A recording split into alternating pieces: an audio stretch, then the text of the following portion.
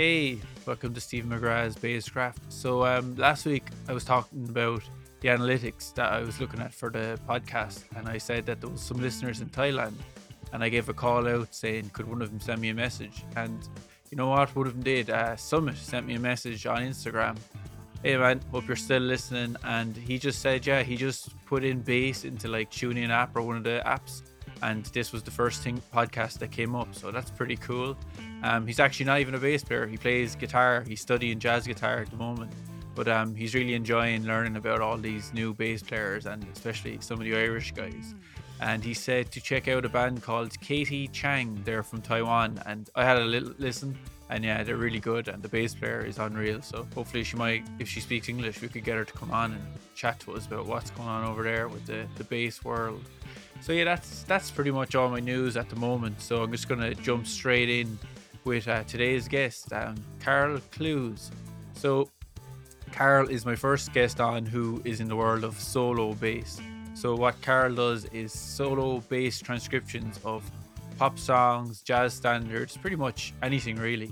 He's been doing it for years now, like 6-7 years I think, and he has hundreds of videos made. Like he does it every week, which is amazing that he can keep that up. And he has a nice following on Patreon, which, as we all know, is hard to do because it's actual real money, not just likes and follows. So we had a great chat, and we talked about how he goes about making these transcriptions of songs, and also then we got into talking about his endorsement with Bogart basses, which are just class, like graphite neck, composite body, all that cool stuff. So yeah, let's just jump in. And of course, don't forget to like, subscribe, and share. And thanks to everyone who sent me the messages. I'm really delighted with the fact that we're building up this cool bass community around the podcast. I even got some emails off you guys for guests to have on, which is great. I really appreciate the help. So yeah, it's lovely to see it building up. And so yeah, let's just jump in with Carl and see you in a minute. Are you good? I'm good, I think. Yeah. Don't be coffee. Good to go. I forgot my coffee, but I'll survive. You know, I'm a bit wired today. Actually, I have a lot of projects kind of going on at the moment, and I see you putting stuff up all the time. So a little collaboration you did with a drummer there. Yeah, that was an old one. When I started first on Instagram, I was like ripping videos of people because no one would collab with me because they're like, "Who's this guy that has no followers? I'm not sending him any video. I don't want nothing to do with him." So I just ripped random videos off it, and I'd collab with them, and without telling them. So, right. Yeah. A lot of people are doing it. Yeah, a lot of people are doing it. That was fun. It's a good way to get going. You know. Yeah, it was good to get going. But I have a lot of other stuff. I'm doing a video. It's out next Friday with a Polish lad. He makes beats on Reaper, and we're doing a video. So yeah, doing some fun stuff. Like, I'm not as prolific as you. Like you seem to have this. If I was to do what you do and try and be as consistent, the stress would just try. I wouldn't be able to handle the stress of it. Like, yeah, to put myself on a schedule, like to get. So I tried that before, and I was just I was running up the walls. Like, it's near the end of the week, and I've done nothing. And that video takes 12 hours. I just won't sleep for 2 days. I'll get this done. Well, you see, I kind of have the opposite problem. I mean, in normal times, that's the issue. You know, I've set myself this task of doing some kind of video every week, and pretty much I manage it. But since the lockdown, I have the opposite problem. That I'll put out a video, say on Monday, and then I'll have another idea, get it done by Friday, and think, I can put this one out now. And then I've still got to do another one for Monday. So, you know, it's like my mind's working too fast in the pandemic. You see what I mean? Hey, that's good. But I think it's kind of annoying for some people online. I do get the impression sometimes, because I post this stuff everywhere, you know, as many forums as I can find. I share it, and every so often I do think I see the odd comment. You say, "Oh, geez, it's not this guy again." Is there any way you can turn up your mic? Can you increase the? Can I increase the level? Yeah. Should we go with that? Yeah, because I have a fucking loud voice and. Well, yeah, I actually do have a very quiet voice. I mean, the stage, you know, the stagehands or the guy on sound whenever they're micing me up. So just sing a bit louder, and that's as loud as my voice goes. Really? I just, I don't know, I don't have that air pressure or something into the mic. So I think I'm yelling, but they're still not getting enough of it. Yeah, it's funny. The band I'm in, Crow Black Chicken, our singer Christy has like this insanely powerful voice, and we have this piece of shit PA. We've had it for nearly 10 years, and we gig all over the country at it. It's grand, but then like we have the gain at 0 on the PA, and he's still blowing the speakers out of it. And anytime we have a support band, the poor lad singing is like, "Can you give me more volume?" I'm like, "No, our PA is terrible. You just need to sing as loud as Christy." But yeah, it's just your voice, isn't it? Everyone has a different way, more projection, Yeah, exactly. I think my voice. I've never had singing lessons, and it's one of those things that I keep meaning to do because I do kind of harbour ambitions that way at some point. Yeah, I tried the singing thing, but no, I'm giving up now. I wasn't gifted with the voice, any kind of voice, so I wouldn't put it on the world ever again. So, but you were saying about you were putting up, or you're after disappearing on me. Oh, you froze there for a minute. You're back. You were saying about putting up stuff and like you get no hop off it. Like, isn't it? It is a bad feeling when you put up something and it's just tumbleweeds, and it kind of hits you in the gut. Did you find it hard to get over that and just be like, I don't give a shit, I put this up? Yeah, well, that's it. I mean, everybody starts out that way, and unless you're lucky enough for your first video to be a viral hit, because I'd been putting out videos for a couple of years before anybody really noticed. I think it was the Pink Panther one that kickstarted it because Bootsy Collins, of all people, shared it online. Nice. And suddenly I'd got an audience. But before that, I'd just been putting these things out, and really it was just for me, because I was making these arrangements and forgetting them. So I thought, well, a good way to remind myself how these things go, because I hate writing things out. I don't have the patience for that. Although I do that now, for an income as it happens. But at the beginning, I just didn't want to write these things out. So I thought, well, if I just record them, then I've got a visual and audio record of what I was doing. So I'll remember. I can pick it up again just by watching the video. And then I was running out of space on my computer to store these things. So I thought, well, hang on, YouTube. That's what YouTube's for. It's unlimited storage space forever. Yeah. So if no one ever watches them, you have them there to watch them yourself to learn them. That's it. And that was the idea at first. It's grown into something else. But you're right that a lot of people get the lucky thing for me was that I didn't plan on doing this. As I say, my plan was just to store these things there for my own usage. But a lot of people, will upload videos with the intention of this becoming their career, becoming something they can earn an income from, etc. And then, they get very discouraged that after a year or two, there's still no audience there. Yeah. But it just takes time. And I was lucky. I was insulated from that time issue because I wasn't even thinking about it. That's class. That's the best attitude, though, that anyone could have. It was lucky, and I guess, I got in early-ish, not as early as guys like Davey 504 and so on. But I kind of beat the big rush which has come in the last couple of years. Especially now, since the whole gigs are over, everyone wants to get it online, and then they're realizing, and there you are. but it's as good a time to start as any. But you've got like 2 years of practice to do to learn how to record, get the sound good, get the video. We're musicians, not videographers, most of us anyway. Yeah. But I have to say, I love the video side of it. I really enjoy experimenting with that kind of thing. So I didn't think I would. Again, because I've always been about the music. Yeah, I think yours are great. You use a green screen, and you're always. That's right. It's like, where in the world will Carl be this week? All over or what planet will you be on? Yeah, again, it's just to entertain me. I don't want every video to look exactly the same. I want there to be some kind of visual hook in there. And I often, it was a kind of a way for me to see if people were watching till the end. So on few of my videos, I stick a little twist in at the end and see if anybody notices. And not many do. I think people, looking at my stats, I think people watch the first 2 minutes and then, I've got the idea. I get it. But, that's just YouTube attention span. But how many years have you been doing it now? I think it's about 7 years, to be honest. That's a nice length, like to take.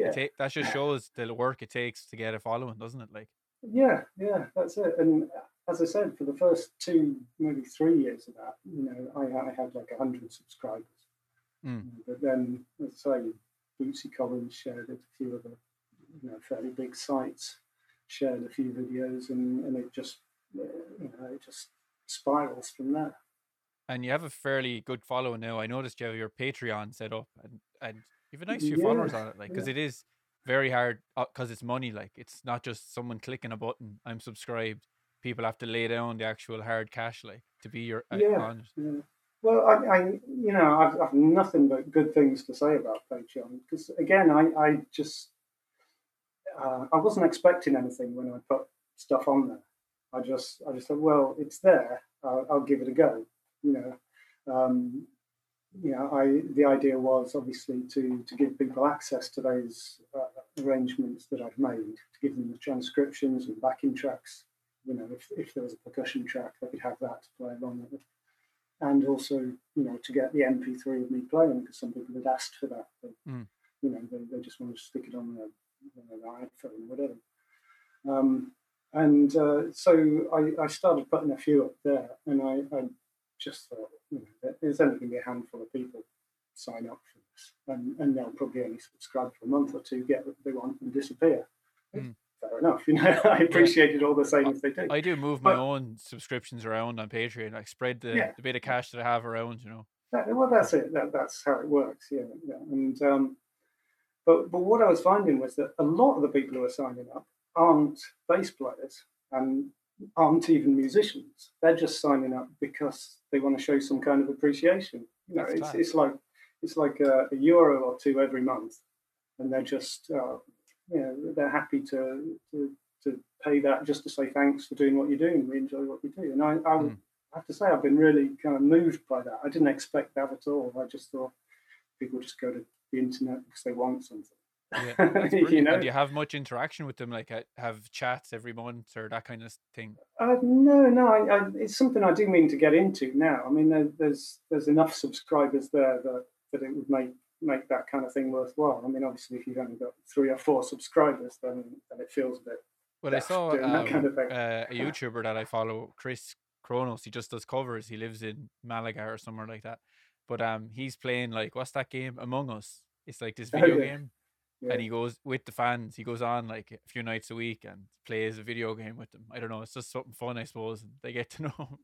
Yeah, well, it's the whole new economy. It's the Wild West out there. It's I listen to a whole bunch of podcasts. There's a guy called Richard Herring, a comedian. I don't know if you remember him from the 90s. No, no. Lee and Herring was the duo. He was in Stuart Lee and Richard Herring. And Richard now does podcasts pretty much full time. That's what he does. But he was talking to another comedian, Limmy, guy from Glasgow. Oh God, his accent really is strong. He's brilliant. He's doing a lot of twitching at the moment, isn't he? Exactly. That's it. Yeah, that's it. He's not really doing the comedy thing. He goes on Twitch and he plays. What was he saying? He's playing Death Stranding. He's playing a bit of that game. I think there was kind of some kind of articulated lorry simulator. Oh yeah, that he plays. Yeah, okay. This thick Glaswegian accent. I'm driving this lorry over here. It's like somehow this is entertaining. I've watched it. It's like he just gets sucked in. And this is what he was saying on the podcast. He's not a comedian anymore. He's a virtual lorry driver, and he's loving it. A bit healthier than a normal lorry driver. He's still getting a few steps in. But I definitely want to get around to like how because I've tried to learn some of your songs, your arrangements, and I just got nowhere. I think it was learning Hurt by I thought, oh, that sounds really nice, like. But I just gave up because everyone has their niche, and that definitely isn't mine. But Right. I definitely want to get around to like how you get to one. But first, I want to talk about like how you got started in music. 'Cause you were a classical guitar first, wasn't it? As a That's kid, right. like. Yeah. Yeah. As a little kid, I was kind of very fidgety. I always had to be doing something with my hands. So my parents basically bought me a guitar to keep me occupied, to stop me fidgeting. Yeah, I wasn't even particularly into music or anything. I didn't ask for it. Just at the age of 8, they gave me a guitar and said, "Okay, stop fidgeting, play this instead."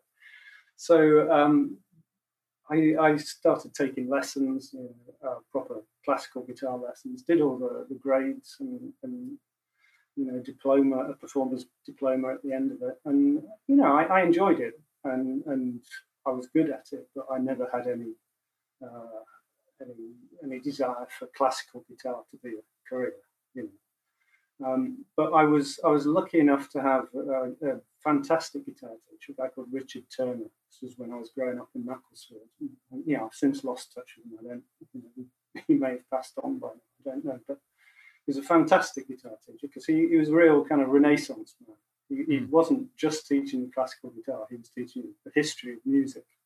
Yeah, and there would be guitar lessons where we wouldn't touch the guitar; we'd just sit down in front of his record player and play me Miles Davis or John Coltrane. yeah, I had one of them as well. I think it's Yeah, very it forms something in you, like this love of music when you meet someone like that at a young yeah, age. yeah. Chris Faby, well, Chris, if you're listening, same here. Like I remember him talking about Pythagoras and the notes and all this, and his wife as well also influenced me. Like and meeting someone like that when you're young just makes such a difference. It almost you can almost pinpoint your start of your musical career to that one person, can't you? Well, absolutely, that's it. His just sheer enthusiasm for Mm. music, and not just even just listening to records. We would sit and read French poetry on occasional lessons. And Right. he would explain to me how that is related to music, the musicality That's of class. poetry and the rhythm of words and so on. And he gets that enthusiasm across to you, but he also kind of links music to life.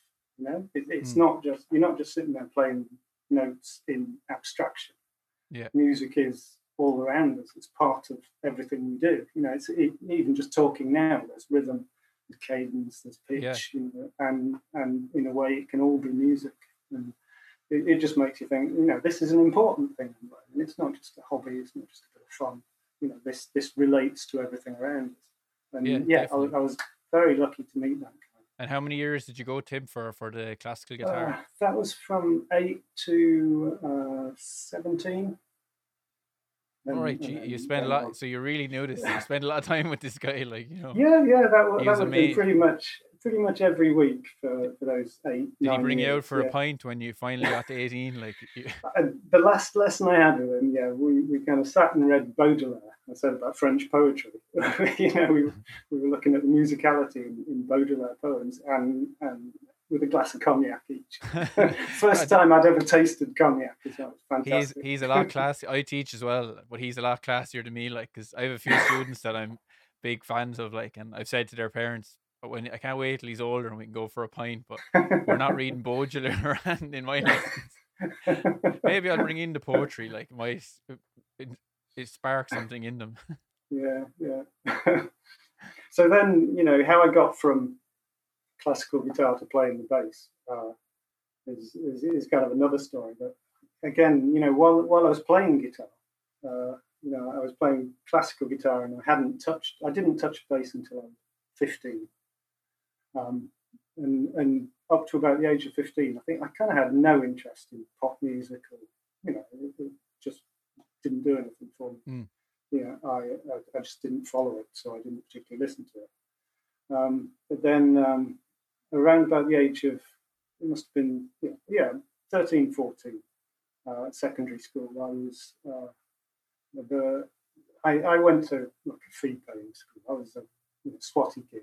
So I went to a nice school, and they had instruments in the music department. They had piano, drums, and electric guitars, amps, and this thing that I thought was just a big guitar or easy guitar because it only got 4 strings on it. My father still thinks I played a banjo. I was like, 4 strings, banjo, is it? Yeah. So and one year my form room, our base room, if you like, was the music room. So I would spend lunch times in there having my lunch with it, and the bigger kids would come in and they'd use that time to mess around on the instruments. And most of the time it's just a guy on piano, guy bashing away on the drums, and electric guitar. And it's just the racket in the corner, which I kind of ignored. Mm. And then there was one, just one day, I remember suddenly it all sounded different. Suddenly the thing sounded big and cohesive, and it sounded, got this warmth to it. And I just turned around and what have they done? What's changed? And it was simply that a guy had plugged in the bass and was playing the bass. And that was, I can pinpoint it down to that moment. That's amazing. I want to play that. Do you remember what type of bass it was or anything like Yep, yeah, because I played it religiously, like every lunchtime after that. It was a Westone Thunder. I don't know if you remember those things. The Westone, yeah. Westone, Are they Scottish or something, that brand? I wouldn't know where it was from. I thought it was probably a cheap Japanese Chinese thing, is it? Yeah, maybe. But it was perfectly fine bass, It made the right noises. Yeah. I would mess around on that every lunchtime for a couple of years there at school until I got my own bass. It is kind of common though, the classical guitarist becomes a bass player, isn't it? I think, didn't the bass player of the Stranglers, wasn't he classical guitar first? Yeah. Well, again, I mean, I have this thing, I talk to students about it, and I notice it in students that classical guitar technique, or what you would call a classic bass guitar technique, has much more in common with classical guitar technique than it does with, say, electric guitar technique. Mm. It's about bass guitar technique. We can talk in finger style to begin with.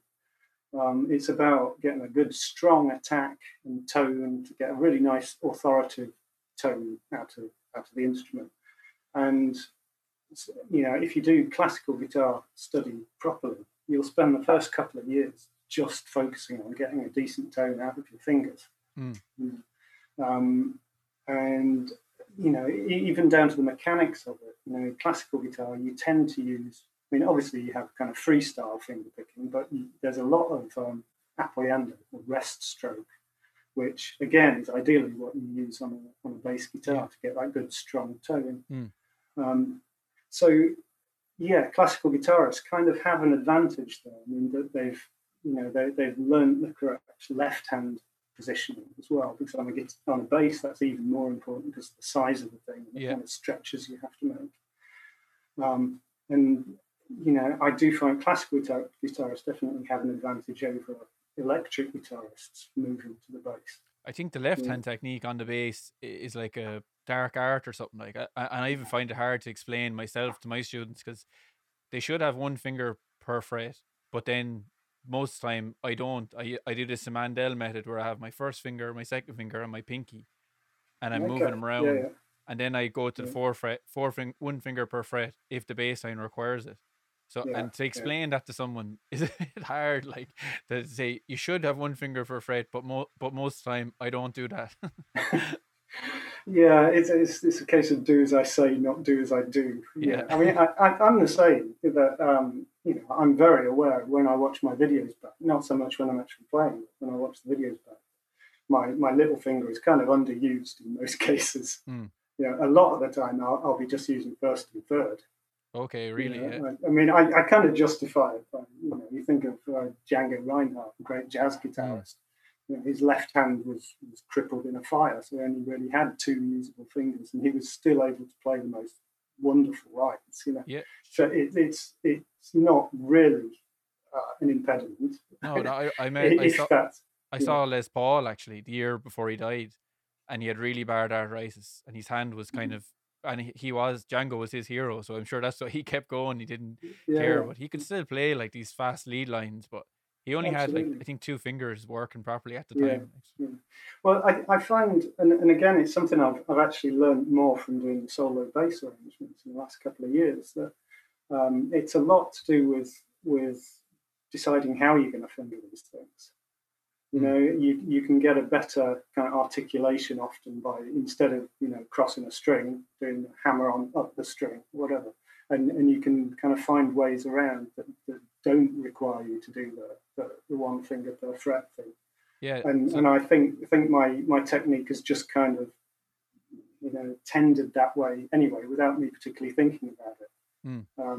Particularly, as I say, because I'm learning lead lines and trying to articulate them as a singer or a horn player would articulate them, which is very different to how a bass player would normally articulate those things. But from watching your videos on YouTube, like, you'd be thinking, this guy is not going to get a single gig playing real bass, quote unquote. But you have done a lot of work, like just playing what would be considered traditional bass, like. Yeah, this is my big rant. You know, I was expecting this. I was thinking about this during the week, and I was like, will I rant on it, or will I let Carl? The thing is, what people see online, people love to put other people in a box. They like to say, okay, that's what that guy does, that's what this guy does, you know, and that sums it up. Yeah, I mean, you can't do that stuff on a gig with a band. You know, you absolutely can't, and that's right. If I tried to do that, I would never get hired again. And I'm well aware of that. And equally, you know, and I would say pretty much any bass player out there who's doing the fast, flashy stuff to get YouTube views, if they're any good at all, they don't do that on a gig. You know, they're just doing that because they know the flashy stuff gets the views, gets the attention, you know, gets their name out there. You know, 99% of the time they'll be playing the bread and butter stuff. But yeah, people like to make these assumptions, like to put you in a box, and it does annoy me. and to be fair, it has affected certain gigs since, you know, that I might have got. Yeah, I know, you know, through the grapevine or whatever, that somebody has said, no, you don't want that guy. Look at these videos. This is what he does. That's and I'm like, no, like... I don't do that all the time. But it swings and roundabouts. But Victor Wooten was saying the same thing. Victor Wooten was saying he doesn't get called for as many gigs as he'd hoped to, because they don't know that he plays traditional bass. But of course he does. Like, he's a monster musician. Exactly, yeah. And you know, even Stanley Clarke and Marcus Miller, these guys, you know, they didn't get where they are now by doing crazy flashy stuff. They got there by working their way up, you know, paying their dues in regular bands, whether that's bar bands, jazz bands, whatever, just doing what was necessary. And they've just reached a point in their career where, you know, they can do what they want to do under their own, you know, their own steam. You know, they can be their own boss. You know, and yeah, it's madness that people think that's all they can do. But, you know, as if you turn up to a gig like and just be doing all these solo arrangements, and the band are like, we're trying to play Wagon Wheel, will you stop doing that? Exactly. Yeah. I mean, the thing is, even when you're doing solo arrangements, you kind of got to be aware of the fact that, you know, melody is king. You know, if there's a singer, if there's a horn line going on, you know, if there's something playing a melody, that is what the human ear focuses on. Yeah. You know, that is the important thing. So if you're off of the dusty end of the guitar neck or the bass neck, you know, playing, you know, crazy jazz scales while that melody is going on, you're pulling focus. You know, that's the wrong thing. You're not doing the job. And rightly, you should be fired for that. Ideally, if they could just stop thinking that you're playing the bass when they're listening to your arrangements and just be like, does it sound good? Yes. Okay, it's good then. Well, and stop thinking we shouldn't be doing that on the bass. Yeah, and the point I was kind of moving to there is that, okay, I'm playing the melody, but I am also playing the bass underneath that. And you become increasingly aware of how that bass line underneath the melody kind of gets in the way of the melody if you throw too much in there. Yeah. And if we get a chance to go through putting a solo arrangement together, you'll see how you've got to be really tasteful about where you put in any little extra bits in the bass line underneath that melody. Otherwise, you're just getting in the way. You're getting in the way of that melody. You're pulling focus. Sure, we may as well dive into it, because I'm actually curious to know how you put these things together. Because, like I said, I attempted to learn some of your lines and I gave up. I was like, I'll just leave Carl explain how he does it. Yeah. I mean, the thing is, a lot of it depends on the song in the first place. Yeah, every song is different.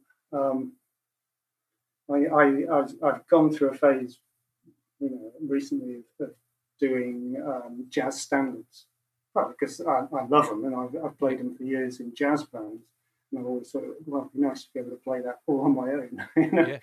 And so there is definitely a kind of formula for those types of songs, where, for example, there's no defined bass line. You can listen to a dozen different recordings of I don't know, all of me, and the bass players will be doing different things. So what you've got is a chord, or a set of chords, and you work around those however is appropriate. So arranging that kind of song is very different to arranging, say, Seven Nation Army, where the bass line on the record is the song. Yeah. You have to maintain that bass line as much as playing the melody. So that's a slightly different job in itself. So it often depends on the type of song you're looking at, as to how you go about it. But there are a few kind of general approaches which I can kind of talk us through if you like. Yeah. So, what point do you know, like, if the song can be played on one bass? Because on some of your videos, you do a duet with yourself, but on most of them, it's just the one bass playing the whole thing. Like, how do you know when you say, "Look, Carl, you're only human. You need a second person to do this song"? Well, that's it exactly. That'll be a few hours into trying to work it out. You'll realise I can't do this. This physically is impossible. Or you can do it in a way that isn't comfortable to you and doesn't come across musically. Do you know what I mean? What I mean by that is you can basically arrange anything if you're prepared to do two-handed tapping. Yeah. Yeah. Where you can play the bass line with your left hand and tap the melody with your right. I've done that with a few things. It was like an Ed Sheeran number, maybe Chariots of Fire or something. I can't remember. But to be honest, I don't like that sound. Yeah. I don't like that tone. That to me, that's not the proper tone of the bass. Okay, it gets the job done, but it doesn't get it done in a way that I particularly like. And it kind of would make your arrangements a bit, it'd all be the same. It's like, oh, here he goes again. He's playing the bass line with his left hand. He's tapping the melody with his right hand.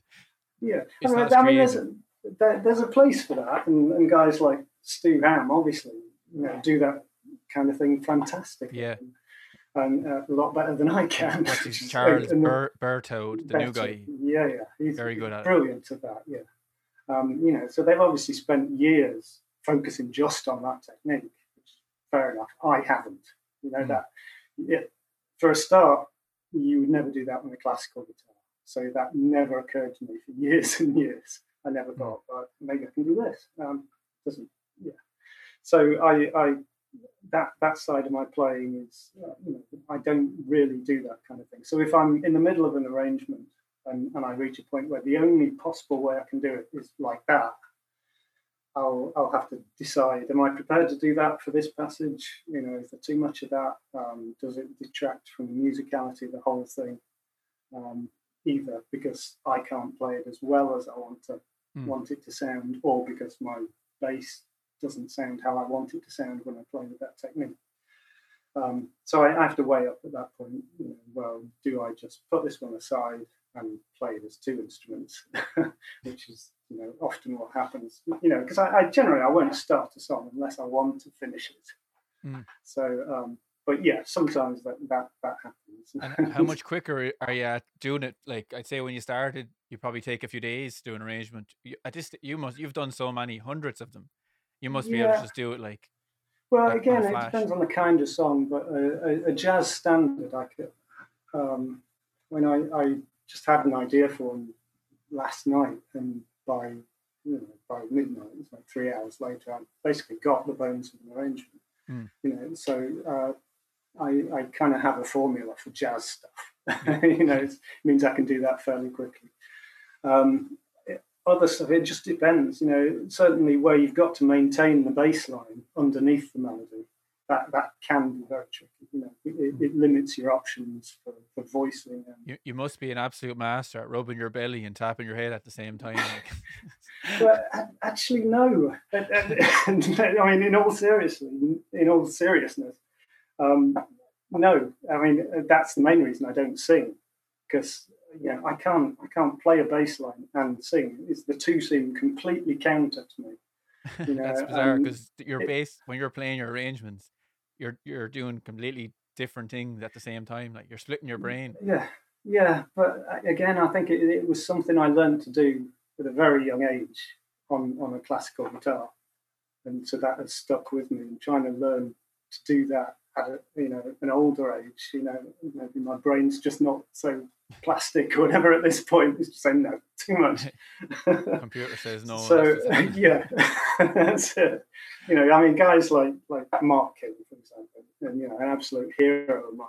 He played the most complicated bass line, and yet he's singing against it, counter to it. And he's a big influence on your style, I think, Mark King, on the way you slap the bass, because he's not a very aggressive slapper. I'd say he's more efficient. If you look at he does it hard, but like compared to Lewis Johnson, who is literally tearing into the bass, like his arm is coming off the bass, and Mark King has more control. Like there's different styles of slapping. He's a kind of refined version. Yeah, refined. What Lewis Johnson was doing, I think. Yeah.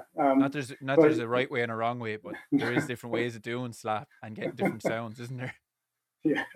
I mean, I was speaking to a guy back in London years ago who he'd turned up to some little gig back in the very early 80s, and Level 42 they were called something else even at that point, I think. Were on the bill, but for some reason Mark's bass wasn't working, or he'd broken it, or there was some issue anyway. So he needed to borrow this guy's bass. And he gave him the bass. Thought, okay, what can he do in a 2-hour set? And he ended up watching the 2-hour set like this, because the way Mark, exactly, he'd never seen anything like this. Really? This was the early 80s. He'd never seen Mark play before. Never seen anybody do this to a bass before. What is he doing to a bass? And he took the bass back, and the grooves in the pickups. Oh my God! Well, at least the bass would work a bit more now, though. Played by Mark King, destroyed by Mark King. And that's it. And he just said that the man is an animal. Maybe that's why he uses the graphite necks, is it? Because they don't get chewed up, like. Possibly, yeah. Possibly, there's a bit of that. Yeah. But yeah, I mean, I a lot of what I do, a lot of the slapping techniques that I use were just picked up from watching videos of him. Really? There was a video. Yeah, there was a live at Wembley. I think it was the classic Level 42 video, and I would just watch that for hours, just watching what his hands were doing and kind of trying to emulate the rhythms, as it were. But in my own way, I never really kind of sat down with books and tab to work it out. So actually, my technique is slightly different to his. I've since discovered that a big part of what he does is tapping with the fretting hand to get ghost notes. The ghost notes, so, yeah. I mean, there's like 2 or more schools of slap bass playing. You've kind of got the Larry Graham school, and then you've got the Lewis Johnson school. Larry Graham, it's all in the thumb. I've been trying to. I used to do loads of slap. I was in a funk metal band when I was 17, and I know it is pointless playing it because I'll never do it live, but it's fun though. but I want to learn how to slap with my thumb going up the way, because I learned with my thumb down like Flea, and it Yeah, it slows you down, and you can't do the double thumbing. So yeah. if I am going to get back into it, I have to reinvent the way I play it. Yeah, you have to string the bass up right under your chin. Yeah, exactly. That's how to do it. Yeah, yeah. So, yeah, as I say, a lot of what he does is between the two hands, whereas Larry Graham's all in the one hand, and Marcus Miller, I think, is more that style as well. All the rhythm comes from the right hand, whereas with Mark, there's kind of this continuous stream of sixteenths, and half of them are played with the left hand, just tapping on the strings. And again, that's kind of where my left hand fretting technique has come from. Why my little finger doesn't get as much use as it should is that it's often actually being used to tap the strings on this hand. So I'm only really using the first three fingers for fretting. The little finger is doing the tapping. But I've realised I actually do more with my left hand than Mark does. He if you watch him playing something like Lessons in Love, which is that kind of galloping rhythm,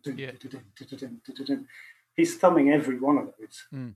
Where I don't. He has tape on his thumb as well, doesn't he? He tapes up the thumb. Yeah. So you see, I actually tap one of those with my left hand. So my right hand is only doing half as much work. Yeah. At no point do I really string too many right hand thumps together. My body just won't do that. So it means, I have to adapt some of the things that he plays to my way. So they come out slightly different. I think everyone has to get their own style, don't they? Just watch the masters, but then do it your own way. Yeah. Right, let's do an arrangement of the song, so for the crack. All right. So what would you think is like, it's like getting asked in a music shop, play something for me, and your mind goes blank. Is there any arrangement you think or are proud of, and kind of shows off what you do in particular, or do you just want to just do anything? Well, I think the way to do it, I was thinking about this because you did kind of pre-warn me you might want to do a bit of this. So here's one I prepared earlier, John. Yeah, there's a bit of that, but there's also a bit of kind of deviation, and you'll see a few of my greatest hits, if you like, as examples of techniques that I'll be using. So, I mean, the first thing I say is that you've got to look at the key of the song. Yeah. Even if that just means writing out all the chords, so you know your root notes. Because on the bass, obviously, we're kind of limited. I mean, we've got 3 octaves. Most people have 3 octaves on their bass. But because I use a 4-string, we don't have the kind of depth across the fretboard, if you see what I mean. We've got the length, but we haven't got the depth. I always thought, why doesn't he just use a 6-string, and then your life would be a lot easier? Well, again, a lot of people say that, but I have my reasons. I like 4. I like the simplicity of it. I like the space. Same. I feel very uncomfortable on the 5-string, and I've never even played a 6-string. Yeah, I had a 5-string briefly, and just having a B on the bottom didn't feel right. I wanted that E there all the time, and the strings were that little bit close together. Didn't like it. So sometimes I'm asked to play low Bs, in sessions or gigs, whatever. So I have a bass that is strung up B, E, A, D. Yeah, I've done that before. Yeah, it actually works pretty well. It does. Yeah, I mean it's fine. It maintains at least the space, But as I say, I mean, if I just show you the bass. Yeah, grab a bit. I hope this comes through Zoom for us now. But that's a nice one. Is that a Warwick? I haven't seen that one before. No, it's headless. Oh, yeah, you're obsessed with these headless bass. You love these headless ones. And carbon fibre as well. Nice. A very early carbon fibre bass, German thing. So anyone who's listening and not watching, Carl just pulled out a lovely bass. How would you describe what's the finish? It's kind of a brownie. I think it's quilted bubinga. Quilted bubinga. I mean, I found this on eBay. It's beautiful. It's very big. These here, that's actually gouge. This guy, whoever had it before me, really played it to death. Mm. But it's it's good, honest wear. It's not the guys dropped it. This is just wear and tear from playing. Yeah, so that's cool. It's worn in. He did he wore it in for you, broke it in. And it's a Shack Carbon V2. Not many of them around, and never even heard of the brand. They're still going. They don't make these anymore, and I don't think they even make headless basses anymore. When I got it, it was passive, and I stuck a John East preamp in there, so it's active now. But yeah, so what I mean by we have 3 octaves from bottom E to that E. Yeah. But you have like 24 frets or more than 24 frets on that bass. All my basses have 24, yeah. So I like to have that top end range. Yeah. So it's sometimes a problem for my transcriptions if people buy them and then say, but I'm using a Stingray. I found that really annoying. Frets. I bought like a book off one of these jazz guys online, but he had written it for like an extended range bass, and it was quite annoying to be honest. But what can you do? Yeah. So we have those 3 octaves, but if you're having to finger a bass line as well, realistically, that's about as much as you can manage. You can get as far down as the F sharp there at 14th if you're fretting that high E. So you've lost this octave down below the 14th fret on the E string. Yeah. You just can't use that. So our range is limited on the bass unless you use open strings as much as you can. So you will change the key of a song to give you open strings. I have a kind of love-hate relationship with this. That if necessary, I will. So if you see everything is Fs, B flats, A flats, E flats, you're probably going to have a problem there making that sound really nice and musical, because on the bass, more than any instrument, you need the separation between the bass note and the melody note. If they're too close, or too, especially if they're close down here, it's just muddy. It's just muddy. Yeah, you can't. The human ear just can't process that properly. Up here, you can get away with closer harmonies. Just the waves are smaller. Your ear can do.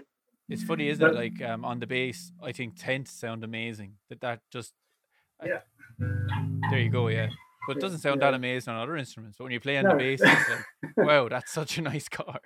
Yeah, and that's it. The bass has a unique voice all its own, doesn't it? And it's a shame. It's a shame not to use it for melodies. I don't understand why people would not use it for melodies. But there you go. I digress. So, yeah, I mean, I have a love-hate relationship with transposing things. If I can get away with not transposing, I'd much rather. Yeah. I mean, a small digression here. I had a friend. Have you ever heard of synesthesia? It's not a band. It's a condition. Wait, no, don't tell me. Wait, synesthesia. Is that the one where you see music in colors? Yeah, or vice versa, or it's confusion of any senses like that. Okay. Yeah, you see, I had a friend back in London who had a very pronounced case of this, and he was a musician, so he was able to articulate it nicely too. Cool. And he, so you can play a D minor chord at him. You can get that if you just eat a load of shrooms as well. True. Well, yeah. I mean, maybe that means it's something latent in all of us. Maybe, yeah. Break it down. So you could play a D minor chord at him, and you could say, yeah, well, that's blue to me, And it's not just the pitch; it's the tone as well. Yeah. It all contributes, It's hard to imagine when you don't have it, isn't it? Like, it would be pretty cool to have. But then you could play an E chord at him, and he'd say, "Well, no, it's a completely different color." Yeah. So it just occurred to me then, talking to him, and said, "Well, what happens when you transpose a song?"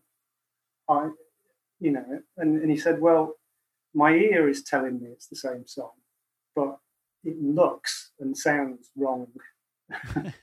Yeah. Okay. So yeah, well, that's it. So if he was asked to play a song in a key that not the original key, Mm-hmm. he'll play all the right notes, but it just doesn't feel right to him because it's not giving off the same colours. That's bizarre. I never heard. I have to say, I never heard that. Yeah, it's weird. I played in a band with someone with perfect pitch before, and it was difficult because he'd get pissed off and I'd make a mistake. Yeah. Well, I imagine this guy. I never played in a band with him, but he was a brilliant musician, and he had a touch of OCD as well. So it really bugged him when things were the wrong color. So it made a difference to him. He said, it's practically a different song if you transpose it. And I kind of know what he means. It makes me think of that Spinal Tap quote. Is it D minor? Is the saddest key? There we go. That's the one. And okay, I mean, it was a joke, but actually, there's something in it. There is certain different keys do have a tonality to them. You might say. That's it. They have a different feeling, and it's not something you can always articulate. Or I've ever been able to articulate, but it's if you change the key of the song, it does seem to change the feeling, and that bugs me in a way. So I try not to. Yeah. But sometimes it's unavoidable. I mean, an example is I did a level 42 number. There's an early one called Heathrow, an instrumental. And I wanted to do that as a solo bass arrangement, and it's in F, I think, the original. Yeah. So you nice. tried playing. That's coming through really clear.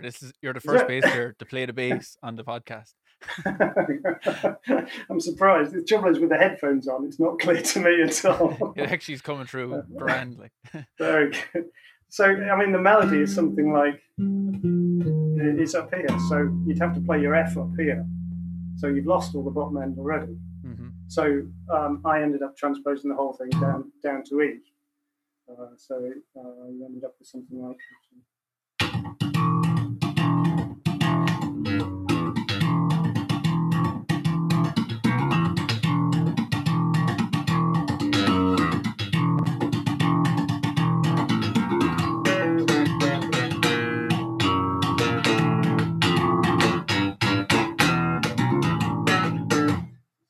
That's basically the first part of the theme. But you couldn't do that in F because I need that open E to be able to play it underneath the pedal. Yeah. So sometimes there is an argument for changing the key. So I mean, the next point then I guess is you've got to know the melody. The melody is as I've said it before, the melody is king. It's key. So for this, for the purposes of this, this was something I was working on. What are we learning? What are we imaginarily making out today? As if I just put you on the spot to do it. Yeah, well, it's a relatively new one, so I'm still a little unsure of it myself. But a jazz standard called "Have You Met Miss Jones?" Okay, it's one I actually don't know. No, all right. I think Robbie Williams murdered it on a movie soundtrack a few years ago. Robbie. That's the most famous version of it. But, actually, when I was in England last, there was a Blobby Williams was in the venue the week before. You have some weird tribute bands in England, I have to say. Brilliant. So anyway, you've got to. The first thing you've got to do is sit down and learn the melody. And with jazz standards like Have You Met Miss Jones, it can be difficult to find the definitive melody. So find one you like, and then sit down and work those notes out, or find a decent transcription of it. But the important thing there is really to try to play that melody as a vocalist would sing it, or as a horn would play it, which is very different, as I've said before, I think, to how a bass player would normally play. Mm-hmm. Normally it's the bass player's job to nail down the one and hold the steady rhythm. Keep everybody else together. Yeah. You know, melody lines, lead guitarists, they then have the freedom to kind of slide across bar lines, you know, come in a little before the beat. And even like the bass drum might be busy on some songs, and the bass player is still simpler than what even the bass drum is doing. I agreed. I mean, I personally, I think it's the bass player's job to be holding everybody down, not the kick drum. So many people think that it's the kick drum. But yeah, the kick could have a push on, like doom, doom, but the bass player might still be just doing those solid notes, like. Yeah. So you kind of have to get into a different mindset, and this is one of those reasons. Another little digression here, that why electric guitarists who then say, "Oh, I'm going to play a bit of bass," often bug me. I mean, there are exceptions. There are some very good, electric guitarists who also play bass. Actually, there's one bass player at the moment who is an electric guitarist, but he's better at the bass. What's his Cody Wright? Do you know the guy? Have you checked him out? I've seen him online. Yeah. So he managed to have the split of the brain, bass player, guitar player. Exactly. That's it. And the problem is that it is a different mindset. That a lead guitarist has that rhythmic freedom to kind of push and pull at the beat more than the bass player does. Bass player's got to nail it down. So, when as a bass player switching to playing a melody, you've got to kind of get into a different mindset and not feel that you've got to nail it down on one. And often, especially on jazz type things, the vocal is almost anticipating the chord change each time. So it's pushing the beat, and you kind of have to try and work that into your arrangement as well. So basically, the melody of Have You Met Miss Jones is something like...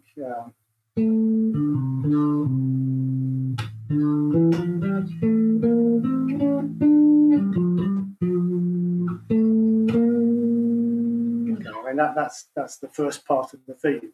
So that's step one. You've got the melody down. Yeah. That's the foundation. It is, and you notice I played it up here. If I played it down here, then you don't have enough notes below that, and you get into that kind of muddy area. Mm-hmm. See what I mean?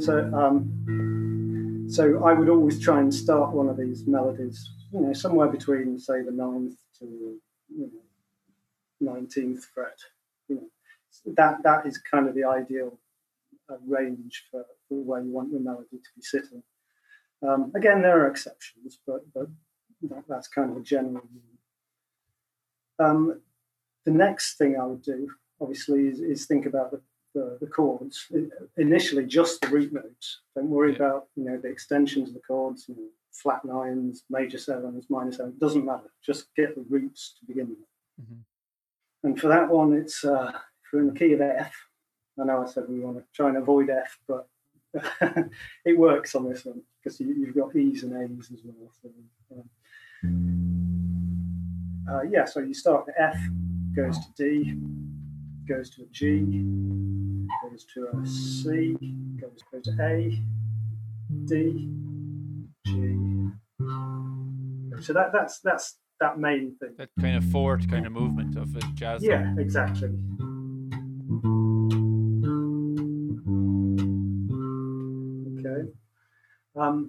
So we have our melody, we have our bass line. Yeah, that's it. And then my next stage would be to just kind of block out at which point those chords change relative to the melody.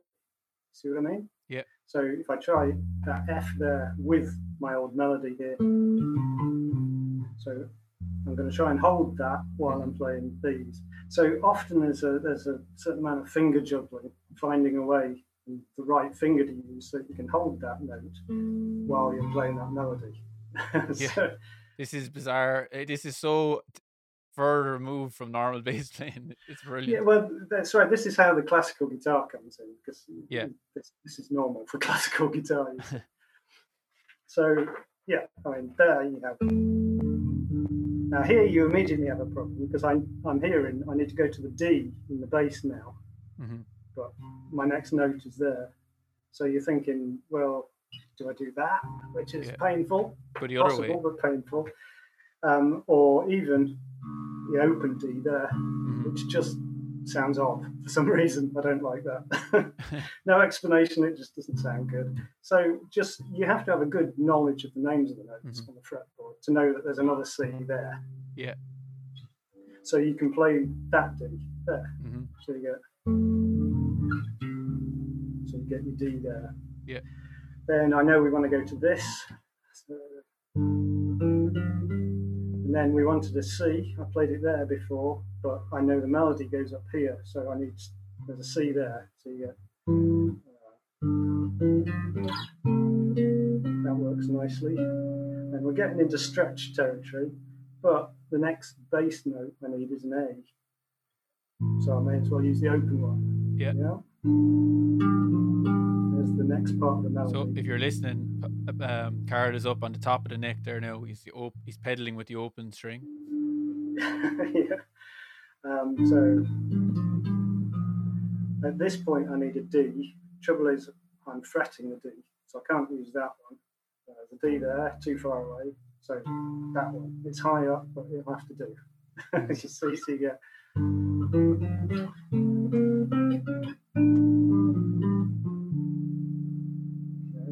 Then we're going to need a G. So I'll go for that one there. Yeah. It's nice and handy at the 15th fret. And then we're back into the melody again. So, it's at that point, it sounds like the tune. You've basically got the bones of it. Then you want to it's nice, just in a kind of dreamy way, but you probably want to give it a bit of movement. Next level. Yeah, so the next point here, where we almost move into kind of Travis picking style.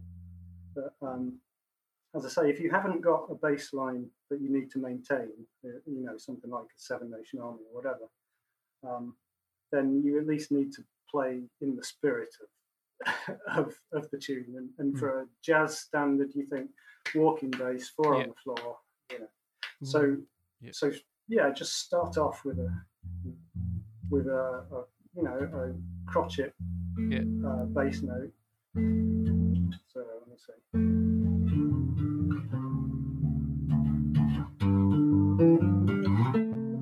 Nice.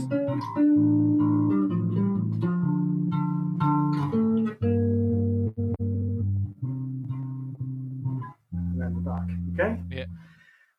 So it's getting there. It's got a bit of movement now. Need some chromaticism or exactly. That's it. That sums up what that's one of the defining factors of a jazz bass line is that kind of walk-in chromatics, moving from one chord to the next. And as I touched on earlier, you've got to be a little bit careful about how much of that you stick in, because it can detract from, it can pull focus from the melody. So you have to choose your moments. And here, there's a few gaps in the melody where you can throw that kind of thing in. The whole melody kind of ends well before the chord cycle, if you like. So there's a nice jazz turnaround you can do at the end of it. And there's a few gaps in the melody. Gap there. So choose your moment. So here I would do something like.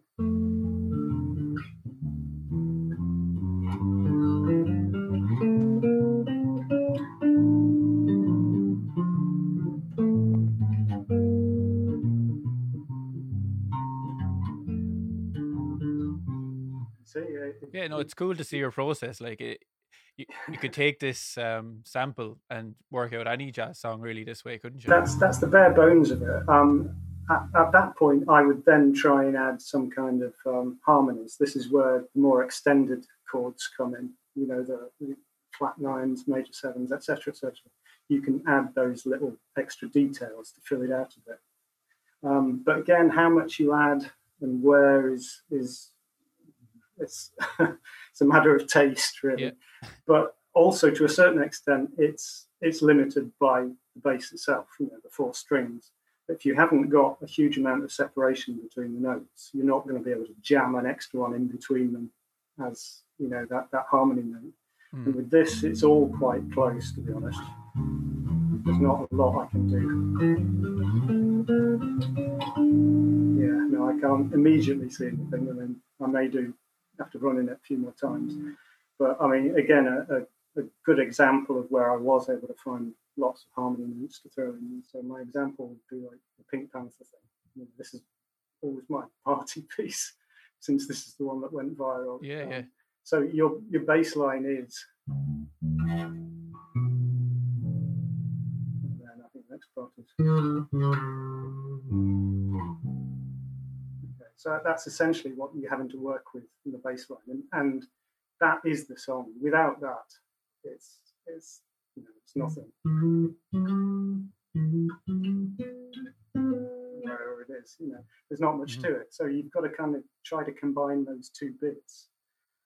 And what I find works for me is I'll actually sit down at Sibelius or a piece of paper and write out the two parts consecutively,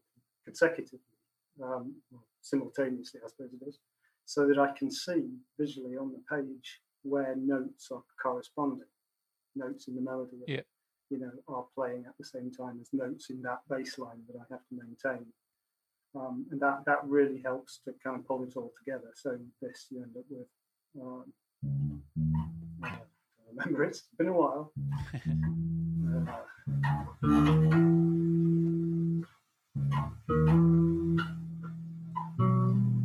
So there, that's where I switched to my B note. So I'm playing that there, and the melody is moving up here at the same time. Yeah, it's a funny one because I played this for so long. Dissecting it is kind of difficult. Yeah, it's just muscle memory. It just comes out of you. Well, it's kind of like that old fable of the millipede. Did you ever hear that one? Which one? An ant sees a millipede walking. No. You know, with hundreds of little legs going, you know, in intricate pattern just to go forward. And the ant just approaches the millipede and says, "That's fantastic. How are you doing that?" And the millipede just said, "I've never really thought about it. It just happens." and he said, "Well, can you show me? Can you explain to me how you're doing that?" And the millipede's like, "Well, move this one and then move that one and move this one." And I'm not sure. And the poor millipede never walks again. And that's kind of how I feel. Yeah. So when I try to analyze, you know, pull something apart that I've been playing for years, you know, it can be like that. I can like, what was I doing? How does that work? No, I think you gave a good explanation of how it works, and people can find their own way now. That's good. Yeah. Knowing the route, but I'm interested about your gear though, because I can't see it. I can't see you doing these bass lines on a 61p bass or something like that. Like you have a lot of headless guitars. They're all active. They're extended range, like.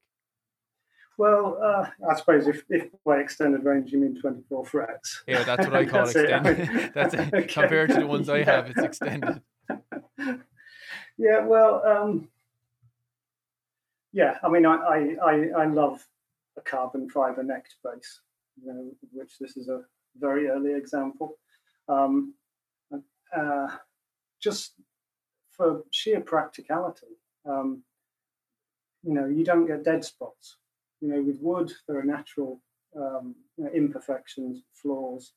Any wood necked bass I've ever played, there'll be notes where you kind of have to compensate a little bit because you know it's gonna howl or it doesn't quite ring out like the others. Carbon fiber kind of it doesn't completely eliminate that. Occasionally, there's still one or two, but it's more predictable. That's cool. I've never had one. I might look into getting one. Yeah, some people don't like tone. Because it is very immediate. You know, it feels like you hit the note and it's right there in your face. There's no bloom to it, you know, which with a nice wood bass, you know, sometimes you like that warm bloom to the note, you know. Yeah. It kind of swells a little bit. I like all different, have a variety of basses here, like hollow bodies, passive, active, you know, depends on the sound you're looking for. But for what you're doing, I think you need an active bass with extra frets because yeah, to cut through, like. Yeah, the active thing, I agree. It kind of has to be, and that's why I stuck actives in this, even though it was passive to begin with, because you need to be able to scoop that sound properly at the start. You know, just to get that kind of separation between the bass note and the melody note, you need a sound that is kind of EQ'd ever so slightly, scooped, and maybe a bit of a peak somewhere around 1K, just to give it that speaking voice. Yeah, so it's not a natural sound. It's not how I would EQ my basses if I play in a band. Oh, you'd definitely be getting fired then if you're playing with this scooped bass sound. Get out. Yeah. So yeah, and I'm very different to you. I know you say you've got all these different types of basses. I'm the opposite. Mine are all the same. Mine all do the same thing. Yeah, no, I like to pick up a different one because it makes me play something different. You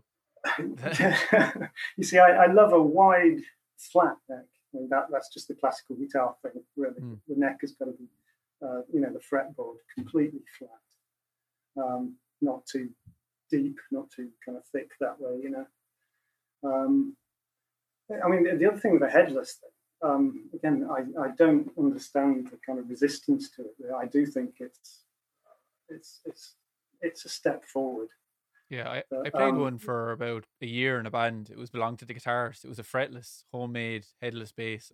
It was a dog thing. Yeah, homemade. Fires off alarm flares for me.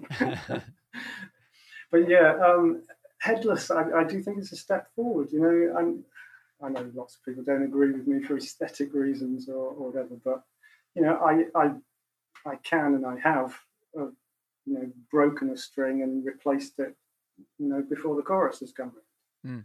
There's no winding around the thing there. You just get your double ball slotted in there, and tune it up, and you're done.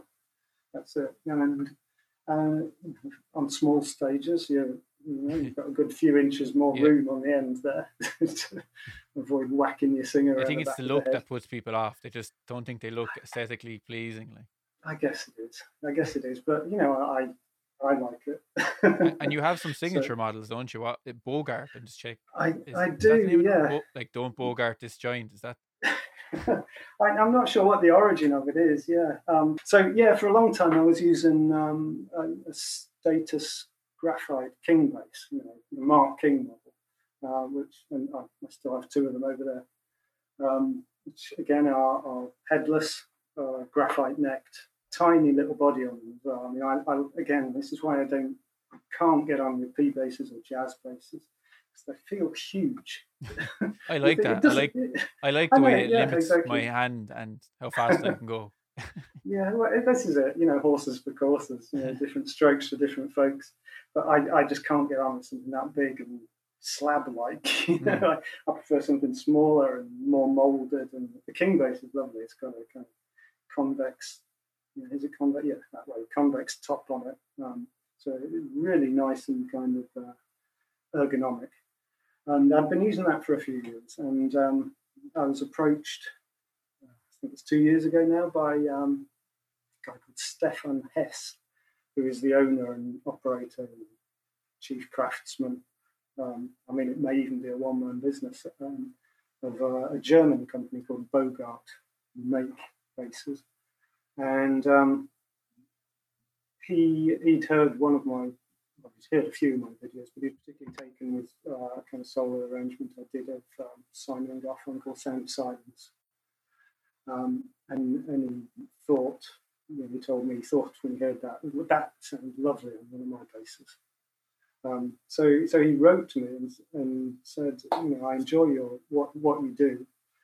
How would you feel about me making a signature model for you? I will send you one bass, fairly standard setup.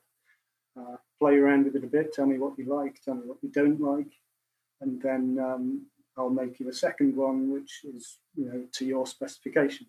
That must have been a pretty nice email to get. It was fantastic. Sitting there in your underpants eating your cornflakes. Oh, someone's going to give me a bass. That's awesome.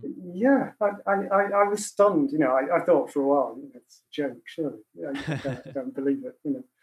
And the amazing thing was, Bogart made basses which are headless and carbon fiber. Yeah, they're which is what I was using already. Exactly, that's it. I was thinking, if I ever, when I in my wildest dreams, I was thinking, if I were to ever have a signature bass, it would kind of have to be a Status.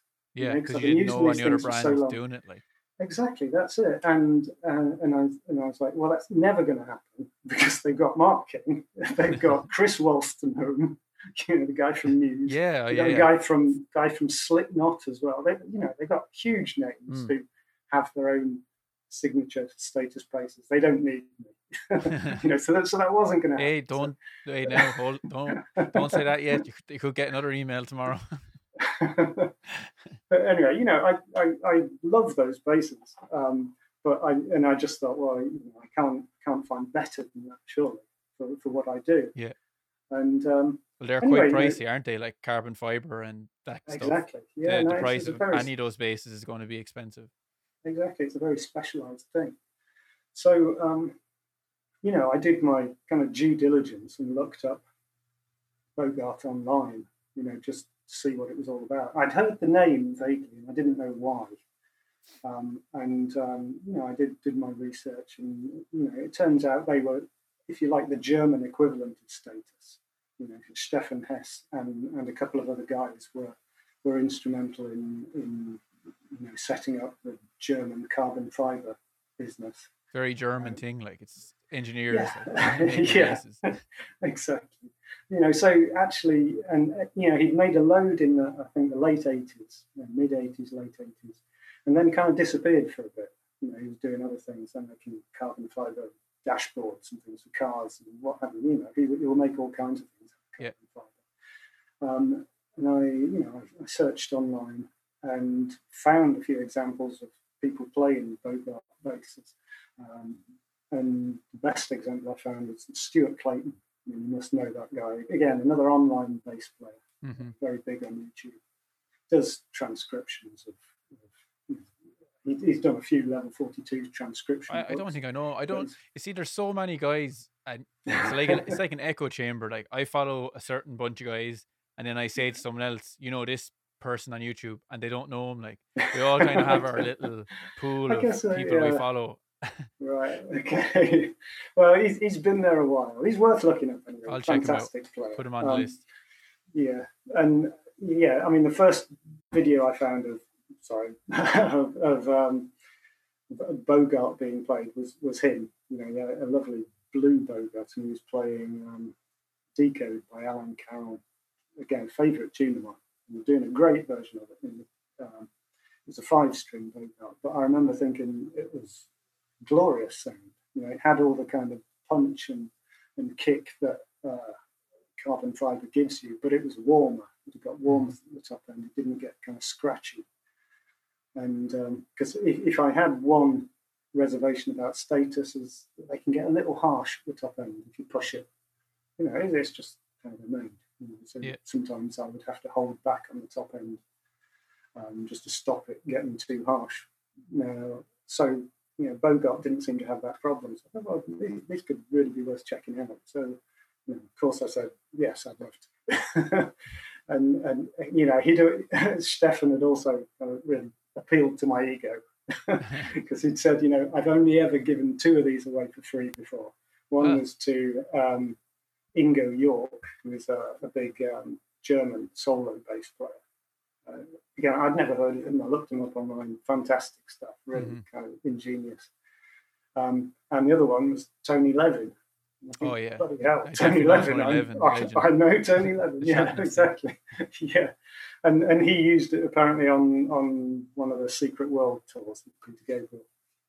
And so I thought, it's good enough for Tony Levin. It's certainly good enough for me. I can imagine people are always asking him for free stuff, like, so for him to reach out to you is brilliant. Yeah, I was bowled over by that. And so, I mean, he sent me, I'll show you this now, for your YouTube viewers at least. Yeah. This was the I first can describe. Is that the Silver Surfer, is it? It is. That's the Silver Surfer. Cool. Yeah. So headless. Silver carbon base. Fiber, but quite subtly kind of patterned on the back. What body shape would you? It's kind of a super strat cool. maybe, or it's kind of a super jazz, isn't it? Kind of very slimmed down jazz shape, but a little more modern and kind of aerodynamic, which obviously solves the slab problem I have with jazz. It almost looks like something Adam Clayton would have had during the disco or pop tours of U2, he had I these guess it crazy does, yeah. basses. Yeah.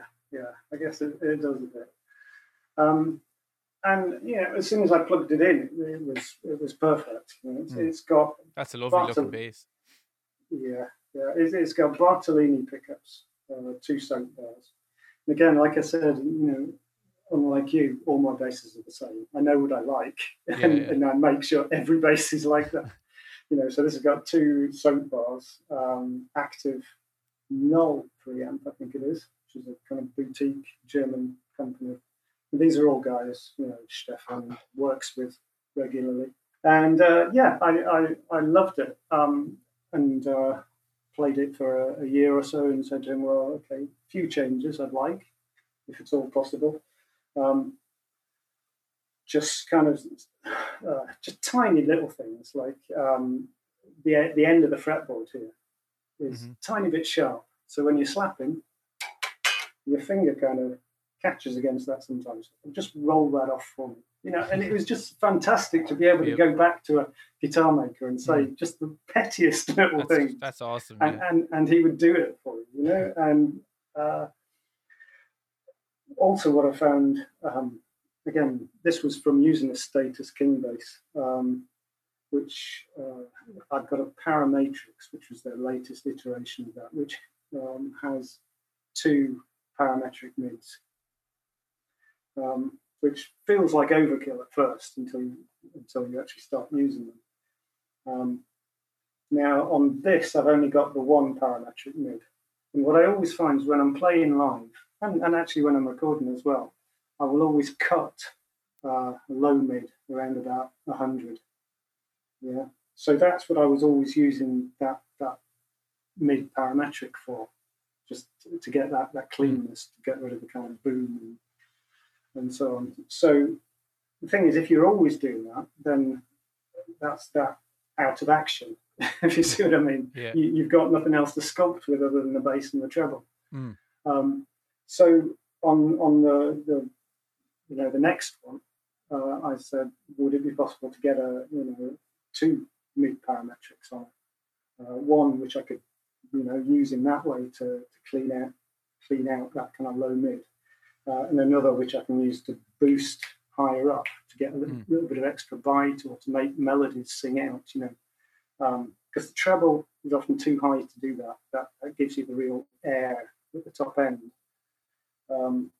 It doesn't really give you the punch, which I was looking for. Yeah, I have 1 active bass, Sire M7, and I still haven't got my head around all the knobs and stuff. So and actually, that I remember seeing that and thinking they've done essentially what the Status Paramatrix is. They've got the single coil, switches, coil tap switches as well, haven't they? For 400 quid, which is pretty amazing. 400, 500 euros, amazing. They can do that. Yeah. So I wanted a little bit more flexibility on this. Something more like, as you say, the M7 or the Status Paramatrix. And the last little thing really kind of really petty, but as a classical guitar player, I actually have a little bit of a thumbnail. I like to keep that, and also for doing the solo arrangements, I like to have a little bit of nail to get a bit of crunch. Steve Lawson does that as well. The guy who does the solo albums. Yeah, again, a huge influence on me. That guy. Oh yeah, he's great and a great character. Great guy to listen to. He's inspirational. Yeah. It's just his attitude to bass playing and release and stuff. Yeah. So because I have that nail, and I tend to rest on the top of the pickup a lot, especially just if you're just playing with covers bands, whatever, and just doing the root notes on the bottom string. I tend to rest there. I don't often play back towards the bridge much. I tend to rest on that front pickup. And over time, every bass I've ever had, I end up digging a little hole with my thumbnail in there. I do that as well, yeah. And it's annoying as hell. I actually like it because it's a little groove for your thumb to go into. I think you're the kind of person who wipes down their bass before every time they use it. And I try to. Yeah, I try to do that with it. So on the next iteration, which was this was bronze the broadsword. or copper finish, is it? That's right. Yeah, yeah, copper or bronze. I'm not sure. It's kind Yeah, of in between, I isn't it? like the shape a lot. It's very kind of Yeah. modern. Again, it's exactly the same shape. Mm. Basically, Stefan has one mold, so all these bases are the same shape. Because this, I forgot to say, yeah, this isn't wood. Okay, This is a composite material. It's a kind of foam, really? hard resin foam type stuff. There is a wood core in it. I think it's alder in this one. I think it's spruce in the other, which does do something to the tone. You know, those who talk about tone woods. I mean, I'm not sure about that myself, but Yeah, I don't know either, because you can get like Dan Electros, which are actually made out of plywood. They sound great. So yeah. So I'm not a huge subscriber to that, but Stefan is. You know, he does believe, you know, that tone wood in the centre. You know, all the hardware is bolted to that tone wood. He believes that makes a difference. So as I say, the spruce in that, it's alder in this, which is a bit harder. So he says it gives it a bit more punch. And yeah, I mean, it is punchier, if that's even possible. I love the finish anyway. Did it take you long to decide on your finish, your final finish for your base? Yeah, it did really. I knew I wanted a silver one, but then after that, I wasn't sure. And then I saw, I think it might have been Rob Trujillo, Metallica's guy. I think, yeah, he had a kind of goldy bronze one with kind of runes on it or something. So yeah, that's nice. Yeah. so that was kind of the inspiration for this. Why did you call it the broadsword? Several reasons really. I mean, sonically, it just slices through everything if you need it to. And I you know, the black and the copper stroke bronze, you know, it kind of gives it a little bit of a kind of medieval look, I think, you know. So yeah, it was just a cool thing. I just liked it. Yeah, it's class. And here you see, you know, I've got a few extra knobs here because I've now got the two parametrics. A couple of switches because this has got LEDs in the neck. How heavy are they on batteries? You get about 3 hours out of God. batteries. You must go to Mr. Price a lot to get new batteries. Yep.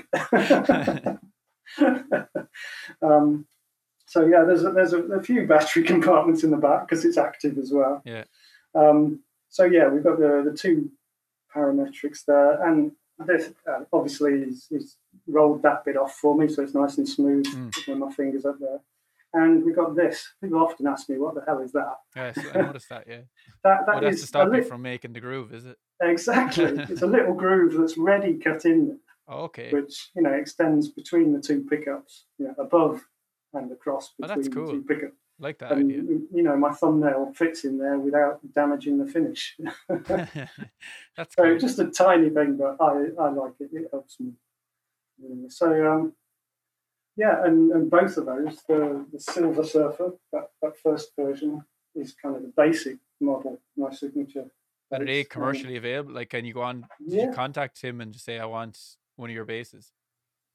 Yeah, that's it. You can just go to his website. I think it's bogart-base.de and check the models, and there's the Carl Clues signature there. It's dream come true. You know. Brilliant. But you know, he's a custom builder as well, so you can have whatever options you want. So you know, if you want that without the thumb groove thing or without the LEDs, he can do all that.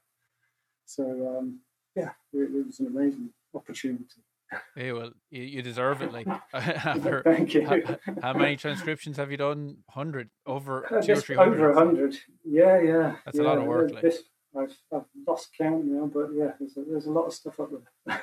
Well, you deserve all your success, Carl. I have to say, like. Well, thanks ever so much. And you're living in Galway, are you?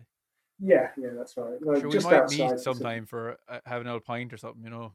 Yeah, it would be nice. I think we have actually met in person a couple of times before. A couple of festivals. We did this crazy festival in Waterford years ago, and you were playing with Earthship. That's right. What was it called? Rock on Ore. Yeah. And it was out the backyard, in this lad's backyard, and he had like the gift of the gab. he got every band. Martin Gilligan. Well, if you're listening, he got every band in Ireland to come down and play in his backyard. He told us all this is going to be epic, and it was. In fairness, Yeah, and the first I just aid tent remember blew away, like, and then it. Yeah. we turned the disco tent into something else, and it was real Father Ted thing. Yeah. No, I do love that about Ireland. This kind of sure, let's do it anyway kind of attitude. Yeah, it's the land of the festival, doesn't it? Like in the summer. Yeah. Is that band Obviously still not going? this Like summer. Earthship, not this summer, but Earthship. Is Yeah. that they were That's great? it. I really liked it. Well, thanks for that. I mean, it's kind of on hiatus. I mean, as happens with a lot of these things, people get into other things. You know, we did an EP release and did a tour with that. And it was lots of fun, but it was exhausting. That you don't get much back from that in a tour of Ireland. No, tell me about it. It's tough. At that point, the other guys in the band weren't in a position to be able to take it out to Europe, where that kind of jazz funk has more of an audience. Or Japan, they love fusion in Japan. That's a They big place for it. Yeah, they do. So we ended up kind of going our separate ways. We get together again every so often, but because I wrote a lot of that stuff, I'm more inclined now to use that for my solo project, as it were. Did I see on your website you have like your work Dissident? Is that what you're calling it? Yeah. Is that the working title at the moment? Well, it's been released. In fact, my usual great timing, I released it in February this year. With the plan to go tour it this summer, and there were all kinds of plans, like going out to Mannheim to the Guitar Summit, in Frankfurt, and maybe even NAMM to demonstrate the bass. Does he have a stall at NAMM, Bogart? He didn't have one yet at NAMM. He was looking into that, but certainly the Guitar Summit, that was a definite. We'd got the booking and everything, and my plan was to go out there and do clinics and a performance and so on. Brilliant. And present the album as well. You should do the London Bass Show. That looks like a great weekend. I was thinking, I've wanted to go, but I always end up having a gig booked on the same weekend. Yeah. Well, again, that was in the pipeline, but it's all been put off till next year now. So, by which point, you're going to tour on your own, like with a band, or just you doing the solo thing? It was going to be me and a drummer, my kind of regular collaborator, Richie Dittrich. I've seen him in your videos. Yeah, he's a great young Irish drummer, and we work on a lot of stuff together. So he knows the stuff already. We work, we play in a rock fusion, rock funk kind of 3-piece as well called Happy Inc. So I see a lot of him, and we work well together. So the plan was to do a 2-piece thing. Yeah, Evan Marion does that. He tours everywhere with just the drummer, and then he has a Pro Tools or Ableton session that goes with them when they're playing live, Yeah, it makes a lot of sense, because the problem with touring is just getting the personnel to the venues. If you've got a big band, that costs a lot, and accommodation costs a lot. If just 2 of you, it's a whole lot easier. It is. The margins are tiny, You might even be able to splash out and eat something that's not like pasta or something, or cooked in the kettle in a hotel, Exactly. Yeah. So I've done enough of the big band touring thing to know that. There are easier ways to do it, Yeah, well, I wish you the best of luck. I think just keep doing what you're doing. I love your attitude. It's just like you started doing it for yourself. You're still doing it for yourself, and just keep doing that. And I'm sure the Patreon will just keep building up and up. Yeah, well, I hope so. I mean, I'm very thankful for it at the moment, given that there's no live work, so the Patreon income is a godsend. I'm so glad I started that early. Yeah, it's great. I've just have a few T-shirts for sale, and I'm delighted that people. It's amazing when you get people buying stuff off you and giving you some money. It's kind of it's just nice, isn't it? To know that people care about what you're doing enough to throw you a few bob, Yeah, that's right. I mean, with the internet, you just get the impression that nobody's got any kind of attention span, and they'll just see something next. So when somebody does take the time to stop and say, "Oh, hi," you just think, wow, it kind of restores your faith in humanity. You know? It does. So there are people who actually have an attention span and are interested in stuff. Yeah, I bought a T-shirt before we came on of some random metal band. I just like this. I love the art in metal bands T-shirts. I didn't even barely listen to them. I was just like, that's cool. I'll have that because it's Bandcamp. I have no commission today, so Yeah, I said I'd buy something. Very good. Right. Well, thanks a lot. So, where can people check you out? What are your links, Carl? Well, I guess the YouTube channel is the primary one.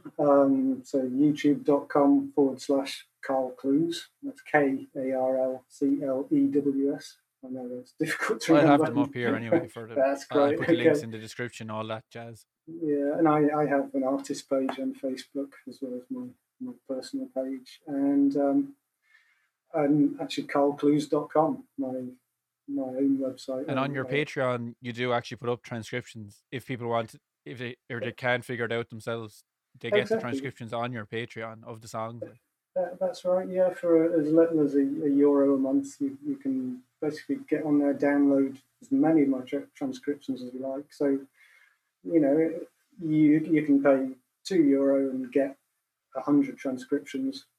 Brilliant. So it's fun, you know, because sometimes you'd be thinking, what will I play on the bass at home, my own? So people might really enjoy it, like playing a few tunes, solo bass tunes. Exactly, that's it. If you can't get together with your drummer, your guitarist, but you want to hear a whole song, you want to perform a whole song, it's the way to do it. Sure, you won't need them by the end of lockdown. You've done so much practice as solo bass player. Yeah. All right. Anyway, everyone, thanks for tuning in, and thanks to everyone who bought the T-shirts, and sure, we'll catch you at the next episode.